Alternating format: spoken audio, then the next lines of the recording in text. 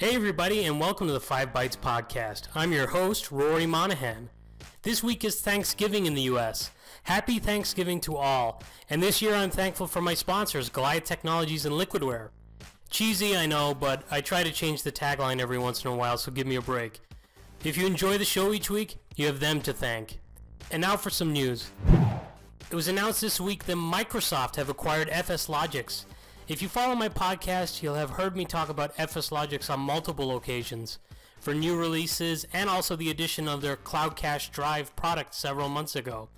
FSLogix have several products including app masking, profile containers, Cloud Cache Drive, and their Office 365 container. Based on Brad Anderson's announcement post, he titled it, Microsoft acquires FSLogix to enhance the Office 365 virtualization experience. Microsoft also previously posted an article highlighting FSLogix as the solution for roaming Office 365 years before this acquisition.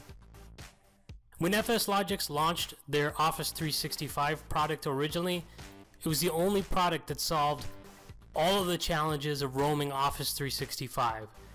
Liquidware, Citrix, and Ivanti have been doing a good job of bridging that gap, and now customers have options. Clearly, with Microsoft now acquiring FSLogix, soon Office 365 customers could have a Microsoft-delivered solution, which is awesome. In the article, Brad also highlights Windows Virtual Desktop, Microsoft's Azure-only Windows 10 multi-user VDI offering. I posted a blog post with Trent Tai about this over a month ago if you want to check that out. And while the details aren't fully clear right now on how the product will be integrated and offered to existing customers, I hope that it won't just be limited to those using Windows Virtual Desktop. I know my buddy Steve Greenberg's been pretty adamant on Twitter that he feels that's not going to be the case, that they're not going to chop off their own legs by limiting it only to Azure Windows Virtual Desktop customers, and I hope that's true. I would like to take this opportunity to congratulate Kevin Goodman, Randy Cook, Brad Rowland, Gabe Knuth, Jim Moyle, Dr. Benny Trish, and everyone at FSLogix. They've been a huge support to the whole community and me personally. They have helped promote this podcast through their site and mailers. They have sponsored my site, rorymon.com, for over a year. And also, in my opinion, they've been the absolute best Citrix user group sponsor. You know, CEO Kevin Goodman himself has been kind enough to come to multiple events in Phoenix over the years, and each time he has come, he's prepared different sessions.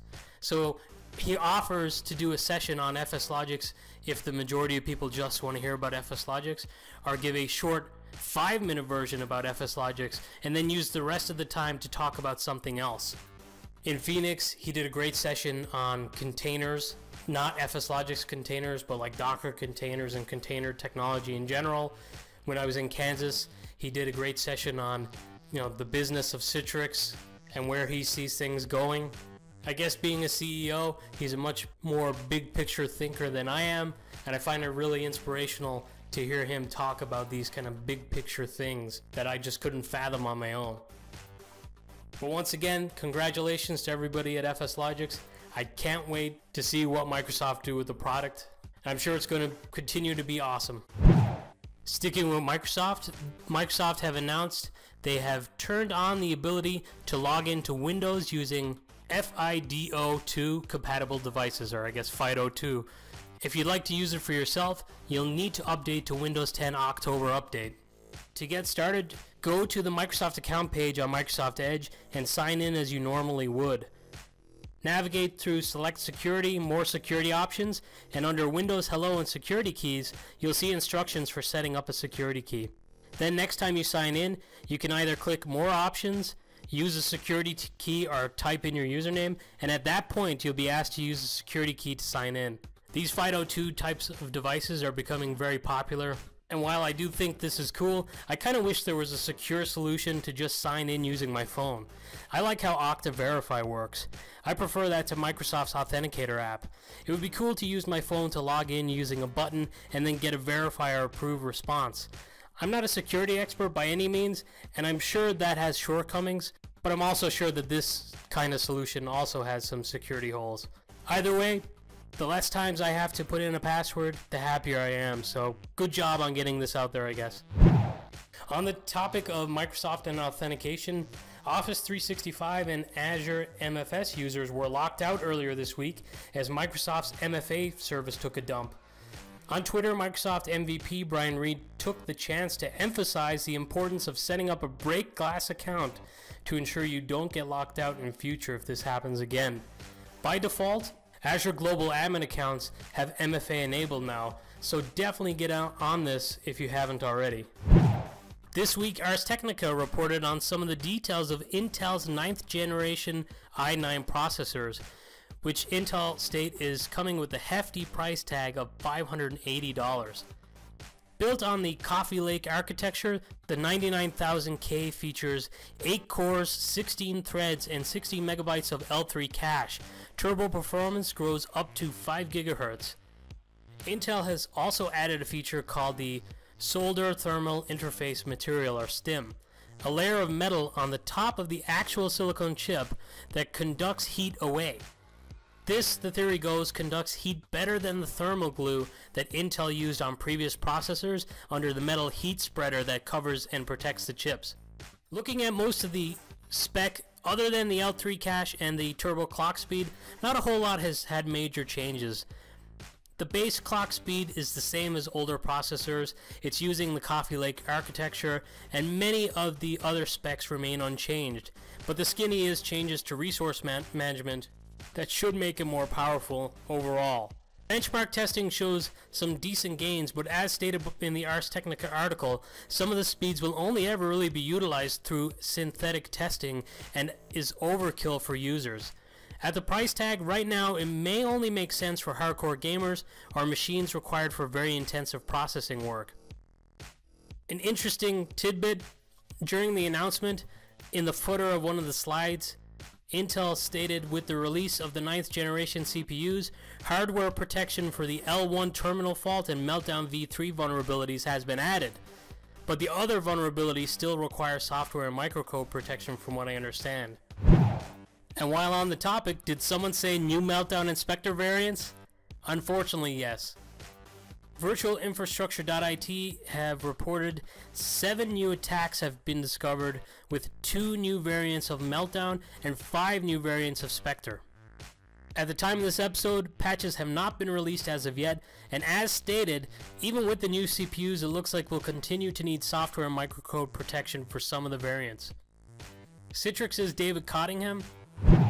Amazon AWS have announced a BYOL automation option allowing you to bring your Windows 7 and Windows 10 desktop operating systems to Amazon workspaces and save money with Bring Your Own License.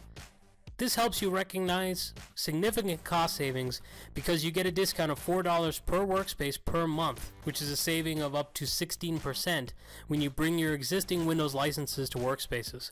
There's a pretty easy 3-step process to bring your Windows Desktop OS to workspaces. I won't go through it on the podcast, but I'll link with this episode, which is episode 47, on 5bytespodcast.com. Just check under reference links or in the YouTube description. Sticking with Amazon AWS, they also announced a self-service management feature to help reduce help desk load to allow users to reboot, rebuild, change build types, increase volume size, and change the running mode of their workspaces directly. This week, Google launched a beta of Containered on Container Optimized OS for Kubernetes Engine 1.11. Containered is an industry standard container runtime and Docker's core runtime component. Kubernetes, which has been growing massively in popularity over the last 18 months, also plays a role. As it's a beta, Google are encouraging developers to try it out for themselves and provide feedback. They've provided a short how-to guide on their Google Cloud blog. Engadget reports that Microsoft have opened the doors for native ARM apps on Windows 10. Visual Studio 15.9 has been released, which gives developers the tools they need to build ARM 64 apps. Devs can publish these apps onto the Microsoft Store. It will be very interesting to see what this could mean a few years from now. Obviously, with the original line of Surface devices and Windows 8, ARM wasn't received very well, but mostly due to the lack of apps. ARM provides great savings on resource utilization, so I could see how it could be compelling in the future and worth developing toward, so maybe this will be the incentive for devs to embrace it. And this next one could be a tip, in fairness. But if you want to manually check your PC and see if its apps are compatible for Windows 10, you could do that using a command line. The parameters are auto upgrade, quiet, no reboot, compact scan only, using the Windows 10 setup.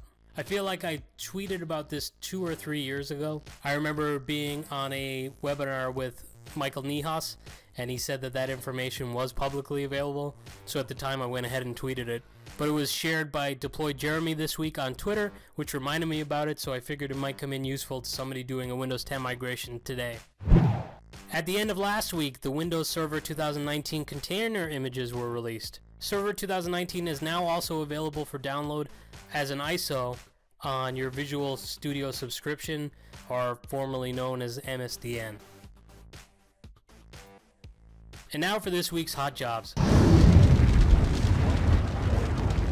Round Tower Tech are hiring for multiple positions throughout the United States. Many are listed as open location within the United States, and some are based in Cincinnati and others in Tampa. They are looking for everything from project managers to engineers to consultants to architects. I'm sure it's a great place to work, as I have met a few folks who work there at conferences and know some online who are really sharp that work there. If the talent they already have is any indication, you'll learn a lot in this gig. Check out roundtower.com/career for more. And now for this episode's scripts, tricks, and tips. I've got 2 short tips again this week. First, my buddy Paul Winstanley shared a great free 30-page paper on managing Windows 10 with SCCM. Paul is a Microsoft MVP and is one of my go-to guys when I have questions about SCCM design or Intune. If you don't already, follow him on Twitter. He kicks ass. And another tip this week. So it's another week and another great article on ICTR. This time by Elto van Gulik on how to maximize server scalability with Citrix policy templates. The policy templates are provided by Citrix. You'll have access to them already, but you likely don't realize the full impact of using them. This article goes through, with metrics, the impact of each template. For example, the impact of, say, using high server scalability template instead of the very high definition user experience policy template. You know, you might assume that giving a user a very high definition experience is going to lead to some performance degradation. Well, this article goes through in detail, showing you exactly the metrics on that. As usual, I try not to give away people's work on this show, and just encourage you to check this out for yourself. It's a great opportunity to fine-tune your own Citrix farms, and that's at ict-r.com, which I will link with this episode, which again is episode 47. And by the way, on last week's episode I said that was episode 47, so my bad on that. I'll have to fix that. And like I said at the top of this week's episode, if you're in the US, happy Thanksgiving. If you're not in the US, hey, happy Thanksgiving anyway. Thanks so much for listening.